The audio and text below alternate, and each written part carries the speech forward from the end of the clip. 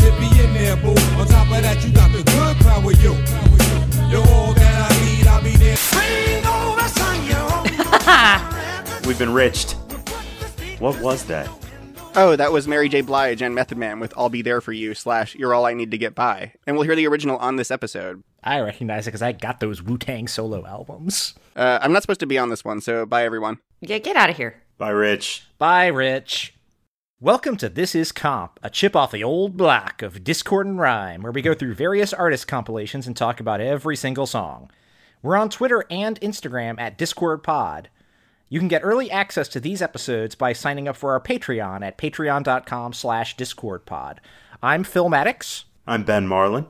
And I'm Amanda Rogers. And we are on Disc 2 of Motown, the complete number 1's. Tracks 14 through 19. Still the heart of what people think of as Motown stuff at this point. Yeah. This is just classic after classic town here. So, unless anybody has any other prelude they wish to talk about before we really dive into the meat of this? Nah. Going once? Going twice? All right, let's start with track 14 from Disc 2, which is I Second That Emotion by Smokey Robinson and the Miracles.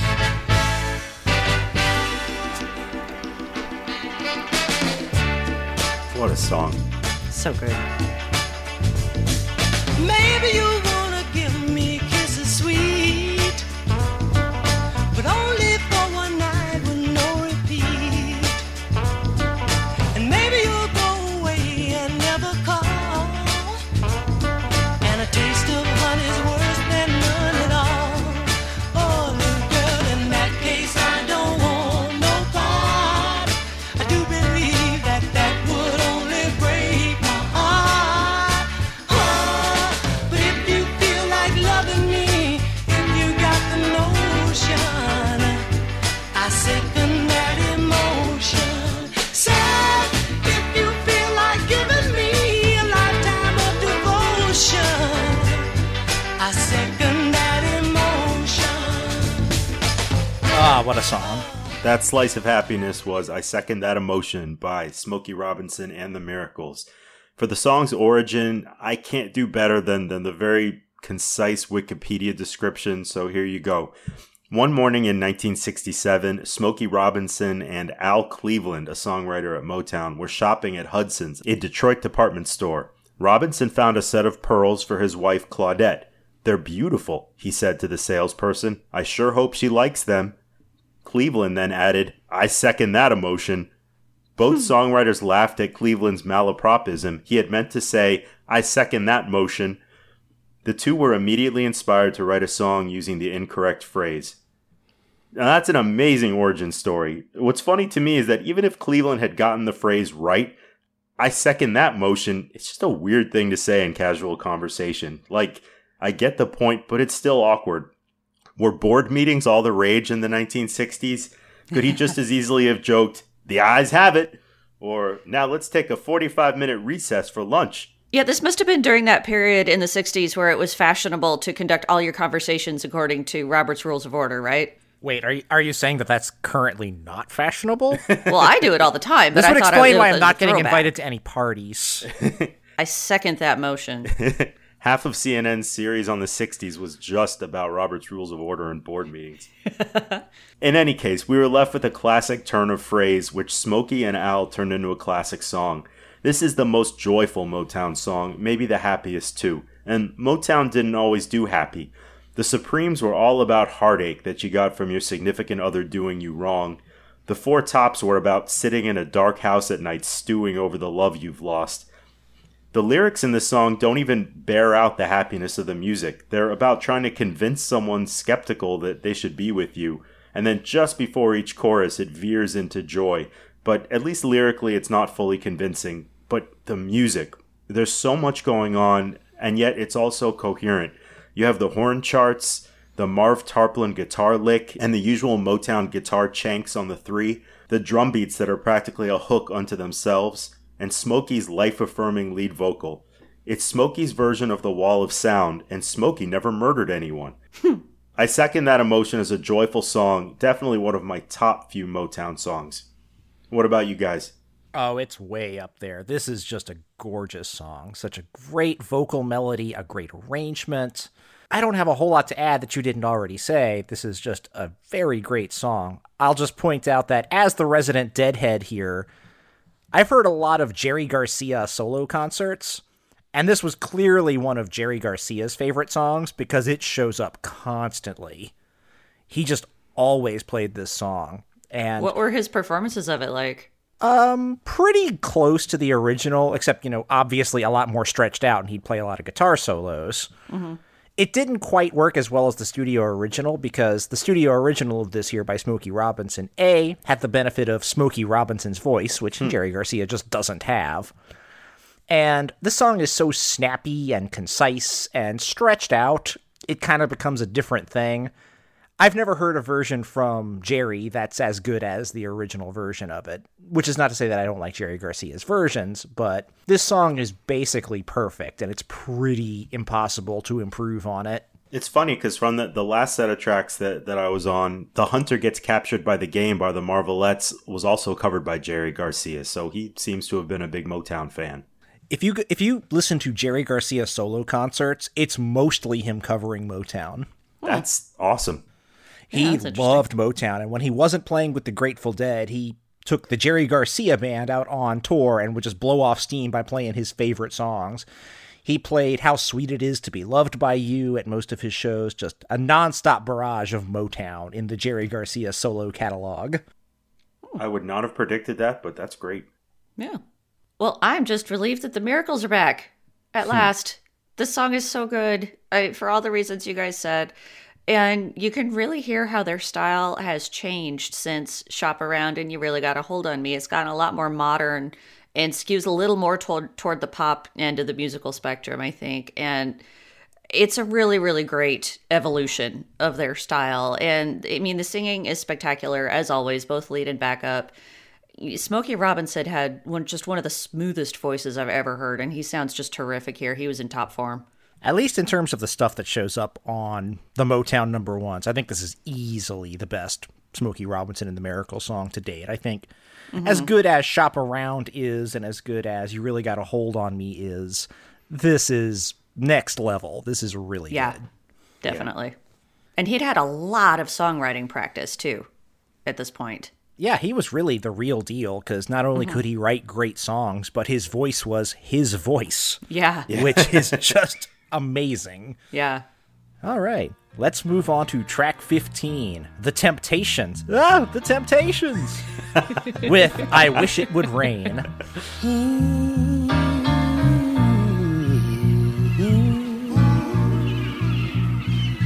Sunshine, blue skies, please go away. A girl has found another and gone away. With her went my future. My life is filled with gloom. So day after day, I stay locked up in my room. I know to you, it might sound strange, but I wish it would rain. Oh yeah, yeah, yeah, yeah. Cause so badly, I wanna go outside. But everyone knows that a man ain't supposed to cry. Listen, I gotta cry, cause crying eases the pain, oh yeah.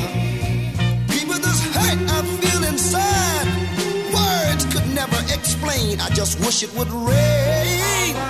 Oh, let it rain, rain, rain, rain.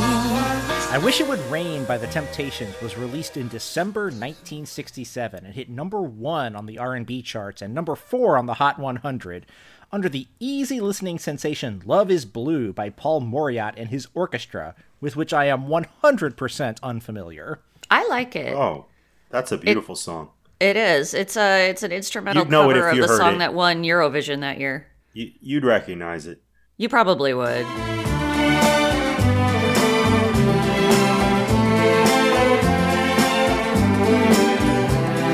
Wait, there's Eurovision before Waterloo? Hard to believe, isn't it? Sort of got turned into new slang by the Shins. Holy crap, it did. Anyway, this song was written by Norman Whitfield, Barrett Strong, and Roger Penzabene, and produced by Norman Whitfield. So, I've heard this one before, but I haven't heard it nearly as much as other Temptation songs on the radio.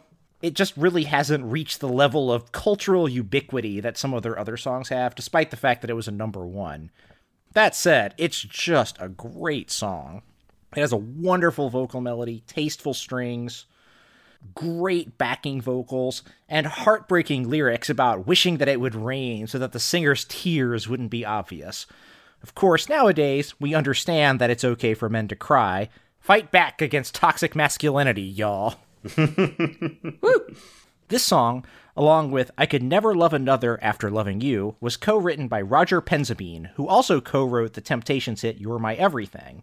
The lyrics were supposedly written about his real-life experiences. His wife left him and he was devastated. I'll talk about him a little bit more when we get to I Could Never Love Another After Loving You, which is coming up later in this very episode. But yeah, this is a great song. This is, to me, a very good example of the mature Motown sound. Yeah. Just everything falls into place. The vocal melody is great. The production is great. It hits so hard. Just a beautiful, great song. How about you, Amanda? This is one of those songs that I really like a lot, but it just refuses to stick in my memory because whenever I see the title, I can only recall the Phil Collins song, I Wish It Would Rain Down. Oh, damn you, Phil. Which is an entirely different song.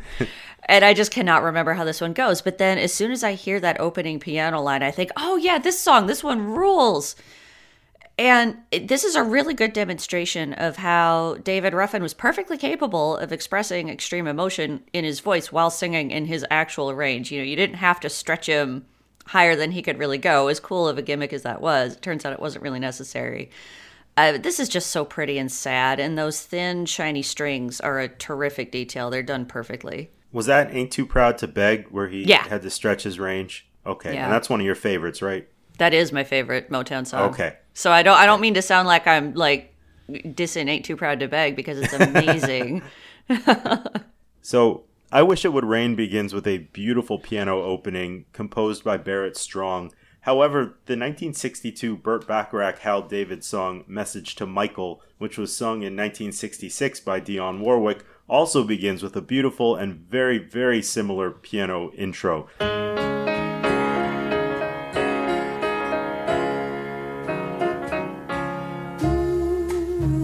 No, you're right.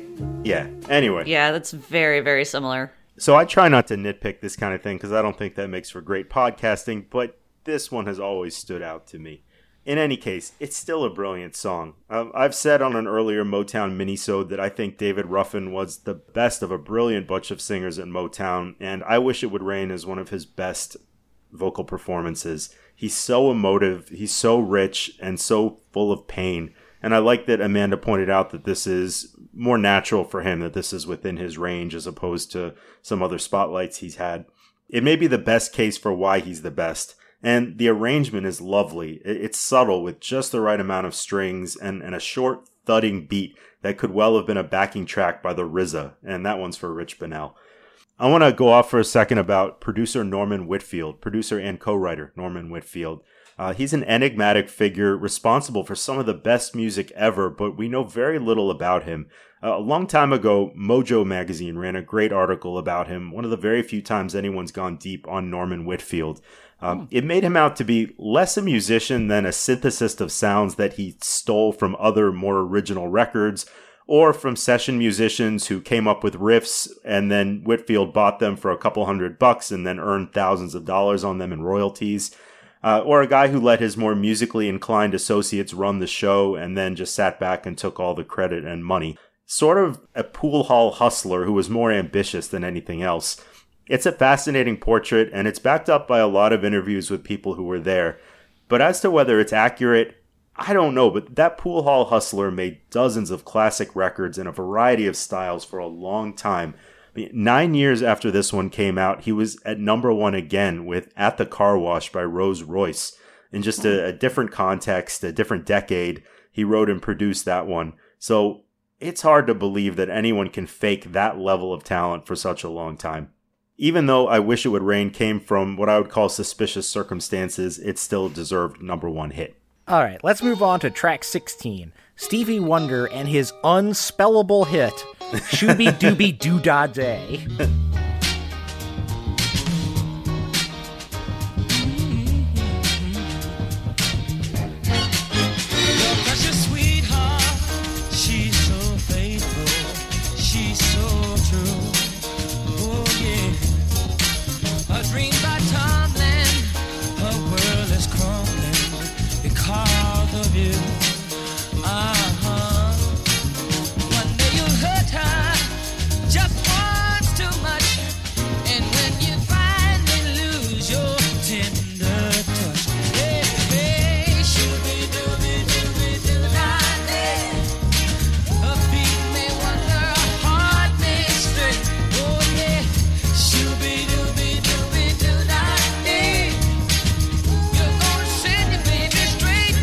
Shooby Dooby Doo Dah Day was released in April 1968, and it hit #1 in R&B and #9 in the Hot 100, under Tighten Up by Archie Bell and the Drells.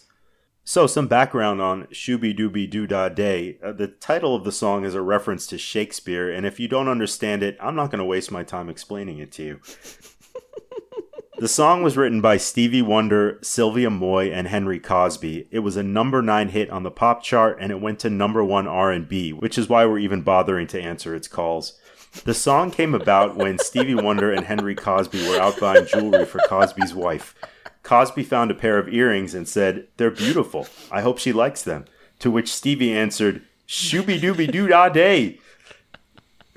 The jewelry store got really quiet. Everyone stared at Stevie, and both men were asked to leave, but they did get a song out of it. Actually, there's not a ton of information out there about Shooby Dooby Doo Dah Day, which I'm going to call SBDBDDD from here out to save time and energy. Even on Wikipedia, you get the equivalent of "this song is a song." I want to provide some background on the new instrument we hear here, the clavinet. Although I'm not going to be as thorough or accurate as producer Mike would be in these moments, and there's no cute music behind me. But the clavinet is an electrified version of the clavichord, which was a rectangular keyboard that dates back to the Middle Ages. The clavinet makes a sharp, spindly, and unique noise, and it was all over funk music in the 1970s. It's been less in use since then, especially after the tragic gas leak explosion at the 1980 Clavicon World Expo in Manhattan.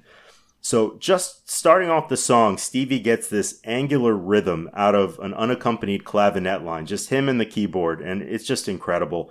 And from there, it builds this steady thumping beat, accompanied by a bendy bass line and that clavinet. It's got an unimpeachably fun hook. That's the aforementioned SBDBDDD. But otherwise, it's less a brilliant song than an urgent, exciting rhythm track, topped with an exuberant vocal from a guy who, for maybe 12 years or so, could do no wrong. In 1968, if Stevie Wonder decided to sing a song called Shooby Dooby Doo Dah Day, you didn't waste your effort being skeptical. You just put all your money on it being a hell of a lot of fun, maybe even an enduring classic, and it was. Phil, what do you think? So I'm familiar with Stevie Wonder's catalog. I'd never heard this on the radio, but I'm familiar with it because I have Stevie Wonder's For Once in My Life album, which is, in my opinion, his first consistently solid LP.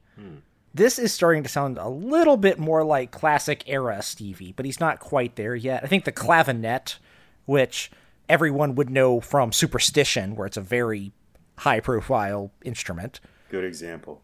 Perhaps the fact that the clavinet shows up here is why it's starting to sound more like classic Stevie. But it's still not quite up to that level, so mostly it just feels like another high-quality Stevie Wonder 60s hit.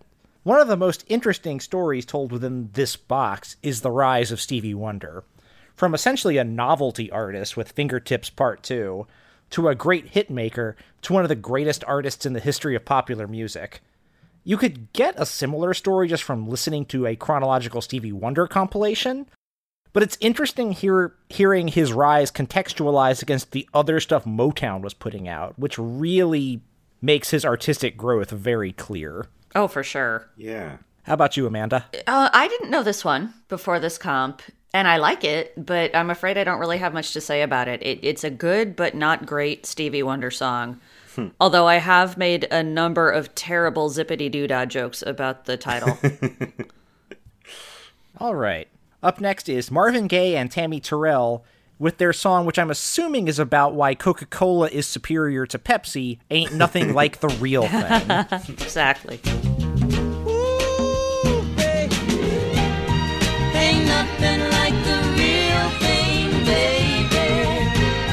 Ain't nothing like the real thing. No, no. Ain't nothing like the real thing, baby. Ain't nothing like the real thing. No, honey. I've got your picture hanging on the wall, but it can't see or come to me when I call your name. I realize it's just a picture in a frame. Ooh, I read your letters when you're not near, but they don't move me, and they don't groove me like when I hear your sweet voice whispering in my ear. Don't you know?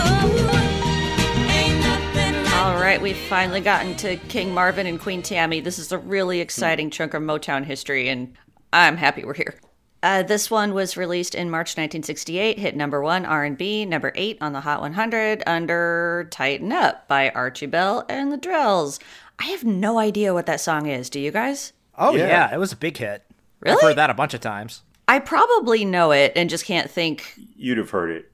Yeah. Probably. It's I'll have crazy to that look it was up. such a big hit because it's basically just a guy introducing his band and then jamming for a couple minutes and then it ends. Hi, everybody. I'm Archie Bell of the Drills of Houston, Texas. We don't only sing, but we dance just as good as we want. In Houston, we just started a new dance called the Tighten Up. Yeah, it's a great song, but it's a weird pick for a number 1 or however high it went. It's hard to picture it as a nationwide hit. There's also a joke on The Simpsons where Homer Simpson played it as a one-man band. I'm Archie Bell, and I'm also the Drells. This is Tighten Up, but it's the music you tighten up to. You guys suck. So, yeah, we're going to talk about this a little bit later, but what hits number 1 and what doesn't is sometimes just baffling. So anyhow, Ain't Nothing Like the Real Thing was written by, what's this? We have a new challenger. This was written by the songwriting and production duo of Nicholas Ashford and Valerie Simpson, who were a husband and wife songwriting team who wrote a ridiculous number of great songs, including most of Marvin and Tammy's duets, plus I'm Every Woman, which was recorded by Chaka Khan and then later on by Whitney Houston. Personally, I hate that song, but it was a big hit a couple of times, so clearly a lot of people disagree with me. They've been the recipients of just a ton of awards, including being inducted into the Songwriters Hall of Fame in 2002, and they also had a successful recording career of their own because some people are just unfairly talented. As for Tammy Terrell, hers is another just terribly sad story. We keep running into these. She was born Thomasina Winifred Montgomery in 1945 and started her singing career as part of James Brown's Revue. After that, as well as doing a few recordings on her own, she retired from the music business and then spent 2 years as a pre-med student at the University of Pennsylvania until Jerry Butler, formerly of the Impressions, asked her to do a nightclub tour with him, and that is how she was eventually discovered by Berry Gordy. He is the one who changed her name to Tammy Terrell, thinking it was catchier and sexier than Tammy Montgomery, which is what she'd been going by previously since it was her name. After releasing a solo single on the Tamla label, Gordy switched her over to the Motown label specifically to sing duets with Marvin Gaye, which is one of the greatest moves in all of music. They recorded several songs together, many of which you all know, most of which were hits, all of which were awesome. Unfortunately, though, Tammy's personal life was horrific. She was involved in more than one abusive relationship, including ones with James Brown and David Ruffin. In fact, it was after she had publicly accepted David Ruffin's marriage proposal that she found out he already had a wife and another girlfriend. Ugh. And then in 1967, she up and collapsed during a performance. Marvin Gaye caught her and helped her off stage, and this was when she was diagnosed with a malignant brain tumor. And after a few years and many unsuccessful surgeries, Tammy Terrell died in March 1970, just shy of her 25th birthday. As for the song, wow, you can see right away why they were so good together. Their voices mesh just beautifully. We've already talked about what an amazing singer Marvin Gaye was, and Tammy is right up there with him. Her voice is strong and flexible and very, very recognizable. I would not have guessed that she was so young for all of these duets. Her voice sounds much more mature than someone in her early 20s you would expect to sound.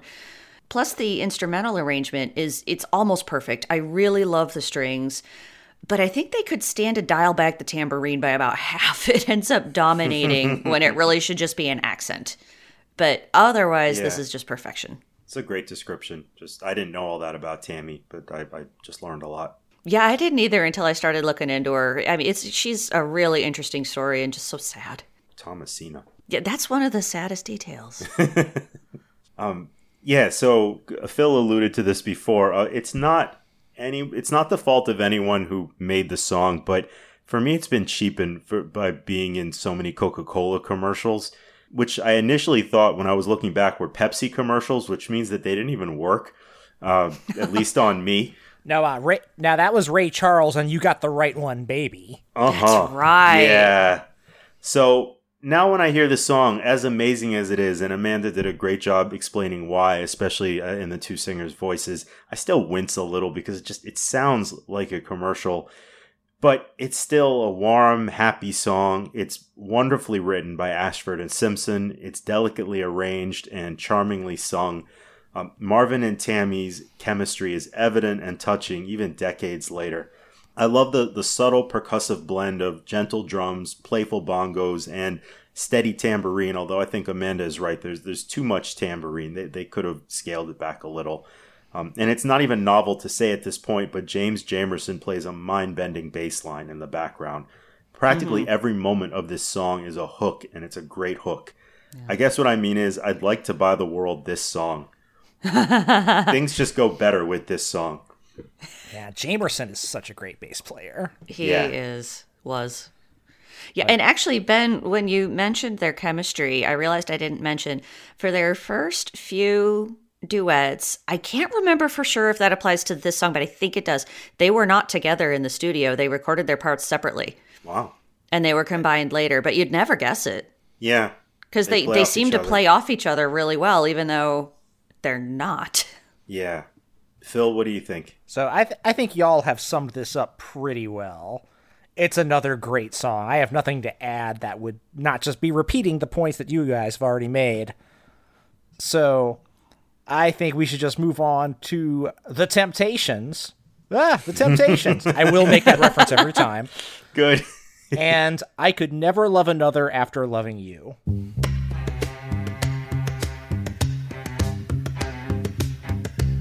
Is that the same bass line as My Girl? It is. It's very, very close. Never caught that. You're right. Girl, I can't believe my ears.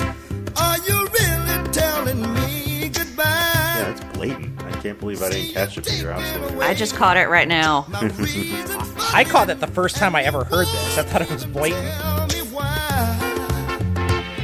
Before you walk out the door, there's something I want you to know, that I could never ever love another after loving you. Ooh, no other love would I share, there's none to compare after loving you. And that's kind of what the article about Norman Whitfield alleged, is that he just cannibalized other records and threw them, like he couldn't write a riff himself, but he would hear one that other people didn't really catch and put it all together, and it worked. I mean, just whatever works, I guess. This wonderfully upbeat song was released in April of 1968, and it hit number 1 on the R&B charts and number 13 on the Hot 100 under Mrs. Robinson by the Lemonheads. And it's you, Mrs. Robinson. Jesus loves you more than you will know. Wait a second. I'm receiving words that song was actually by Simon and Garfunkel and that the Lemonheads only covered it. Yeah, you're My about mistake. 30 years too early there. I'm just thinking of Wayne's World 2. Anyway, this was written by Whitfield, Strong, and Penzabene and produced by Whitfield. So yet another of the two very famous Roger Penzabene Temptation songs, and another great one. The lyrics that he wrote here are supposedly inspired by Penzabene's real-life heartbreak, and they're particularly crushing and sad. You know, within the first verse, "See, you've taken away my reason for living, and you won't even tell me why." Ugh. Just makes the whole song feel hopeless, as pretty as it is. But one of the reasons that this song and I Wish It Would Rain have become somewhat infamous is that after writing these songs, Roger Penzabene committed suicide on New Year's Eve in 1967 at the age of 23. Oh, no. 23. So a lot of people talk about how these two songs were just him expressing the awful romantic pain that he was going through before it became too much for him and he decided to end his life. Which a lot of people think that these songs portray that. I don't think it's really a fair way to characterize it. It makes a good rock and roll music story to say that the heartbreak expressed here is the reason for his suicide, but people's reasons for suicide are usually very complicated. Mm-hmm. His heart was broken, and he wrote two songs to express his pain before ending his own life. Makes for a compelling story, but it's pretty reductive. Yeah. I think it's far better to just celebrate how wonderful these songs are than to fixate on the details of Penzabene's tragic death. Yeah, you could swap them out with Eddie Holland lyrics for a Supreme song, and they're all great, but I don't know that, you know, if you did a blind test, I don't think you could pick out which one's writer committed suicide afterwards and which one was just telling a good story of heartbreak. People like to mythologize. Yeah. Mm-hmm. And I know I read somewhere, and none of this is particularly verifiable, that his ex-wife said that his suicide wasn't related to their relationship. Who knows? I think it's in somewhat bad taste to speculate. That's in very bad taste to speculate. It's just a tragedy that happened, and I don't like the idea of, like, trying to, like, create this great story out of it when it's really just a tragedy. Yeah. But the song itself, divorced from all of that, is wonderful. Boy, is the vocal performance on this one great. It's an amazing vocal performance.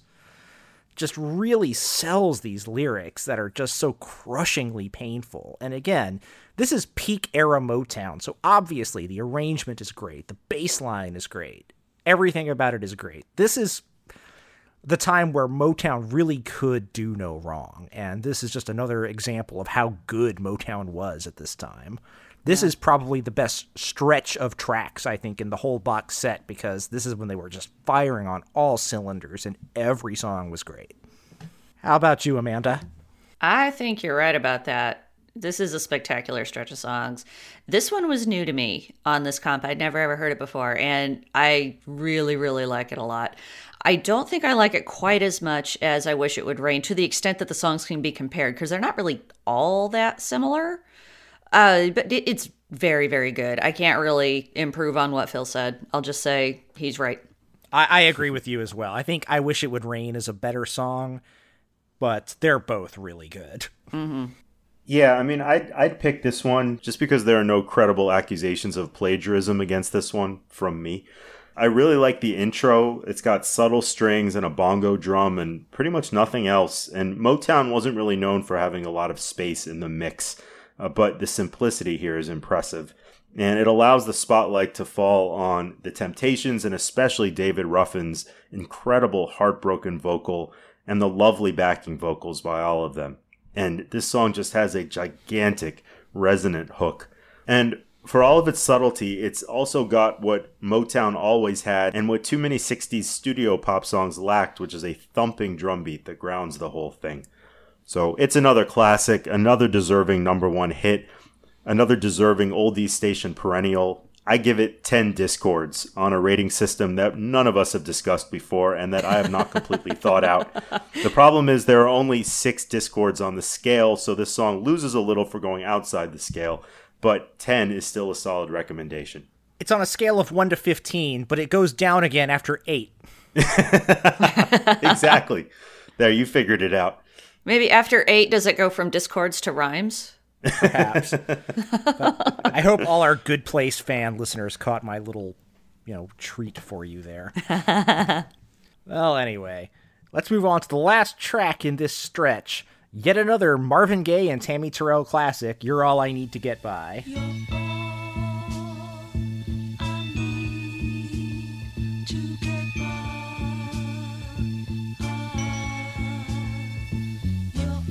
Like sweet morning dew, I took one look at you, and it was plain to see you were my destiny. With arms open wide, I threw away my pride. I'll sacrifice for you, dedicate my life to you. I will go where you lead. Come on, baby. Always there in time of need. And when I lose my will, you'll be there to push me up the hill. There's no looking back for us. We got love, show love, that's it, love. You're all I need to get by. All right, that was our Marvin and Tammy again. That was released July 1968, hit number 1 R&B, number 7 on the Hot 100 under the Rascals' People Got to Be Free, which I know and like. All the world over so easy to see. People everywhere just wanna be free. Yeah, that's a great one. And as Rich played for us at the very beginning of this episode, the song was interpolated in 1995 by Method Man and Mary J. Blige on the hit duet I'll Be There For You / You're All I Need to Get By, which is based on a track from Method Man's Tikal album and hit number 3 on the Hot 100. And yes, I did have to be instructed on how to pronounce that. So back to Marvin and Tammy. Not only is this a lovely song, the story behind it is once again heartbreaking.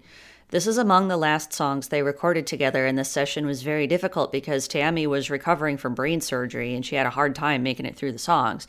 And you can hear Marvin singing Come On Tammy to her a few times to encourage her to continue on.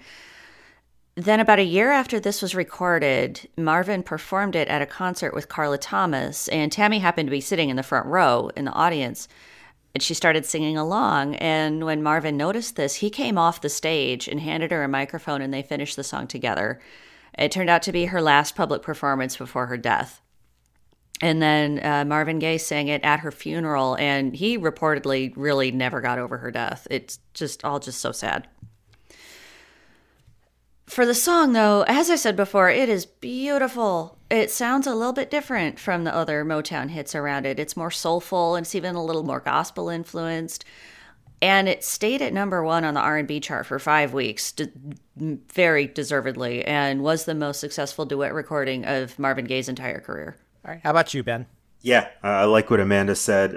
Valerie Simpson was on a roll at this point. She wasn't just writing great songs. She was writing era-defining songs that meld seamlessly with the feelings of first love for millions of people.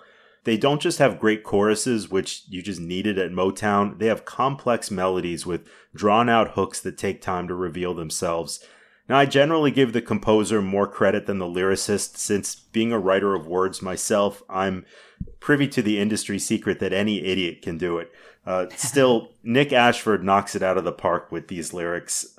A melody can do a lot. It can get a song on the radio. It can even make it a hit. But it's not going to remind you of that person or that time without the right lyrics. And Nick Ashford's lyrics here artfully express the simple, powerful feelings that nearly everybody experiences at some point. All the elements from Ain't Nothing Like the Real Thing are here. You have the complex rhythm, the trilling flute, the singing from Marvin and Tammy that's more deeply human than most humans could ever hope to be. But that just gives us a level of love and joy to aspire to.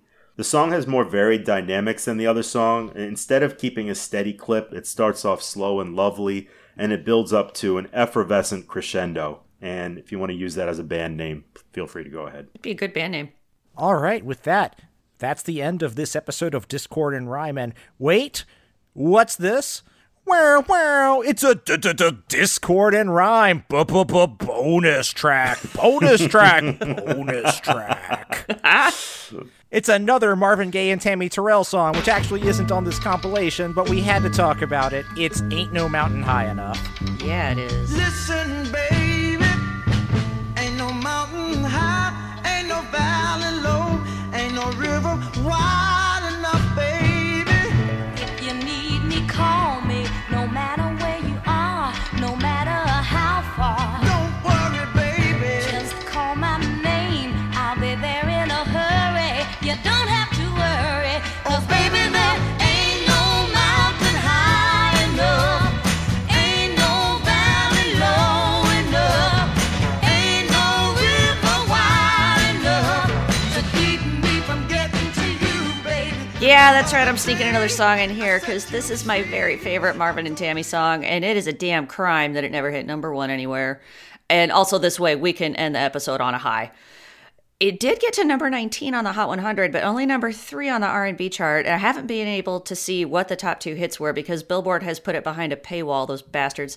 But this was around the time Stevie Wonder came out with I Was Made to Love Her, so that's fine, I guess. It did get to number 1 when Diana Ross covered it a few years later, and that's coming up on the next disc, but I don't like that one, so I'm just going to pretend it doesn't exist. What? This is another Ashford and Simpson composition. Dusty Springfield wanted it, but they held out because they thought it might be their ticket into Motown, and they were right because this is so good. I absolutely love how this starts. That listen baby at the beginning is, at the risk of adding to the overuse of this word, iconic. The verses are good, but they're slight, I think, because everybody involved in this song knows that the chorus is absolutely magical, and they just need to get to that chorus and stay there. That could play on a constant loop for the rest of my natural life, and I would be perfectly happy. Yep, it's great. I didn't actually prepare for this song because this was slipped in as a bonus track. But I've heard it before, and it's really good. You've heard this before? I've heard it, yeah. No way. I thought only I great. knew this. No, it's great. I'm sure he's seen my best friend's wedding. So And Stepmom. I have not seen those. Oh. I just know from the trailer. I just listen to a lot of music. And you've probably turned on a radio at some point in your life. I just want to add, beyond the chorus, you have that amazing bridge, which a lot of bridges can be throwaways, but this one, where if you're ever in trouble, I'll be there on the double, and it builds up to this incredible, like, emotional moment. It's brief, but it's powerful. Yeah. And it reminds me of the Darkwing Ducks theme song. When there's trouble, you call DW.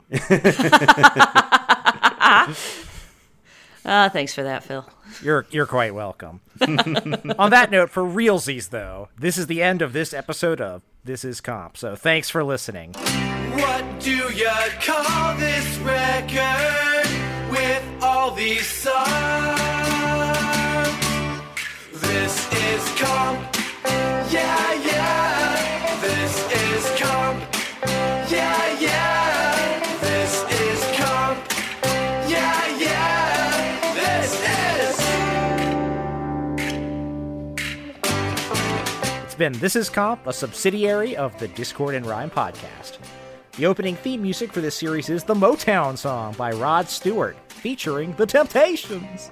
The closing theme is performed by Kenneth Crayley and is based on This Is Pop by XTC, with new lyrics by Adam Smith of the Hector Collectors.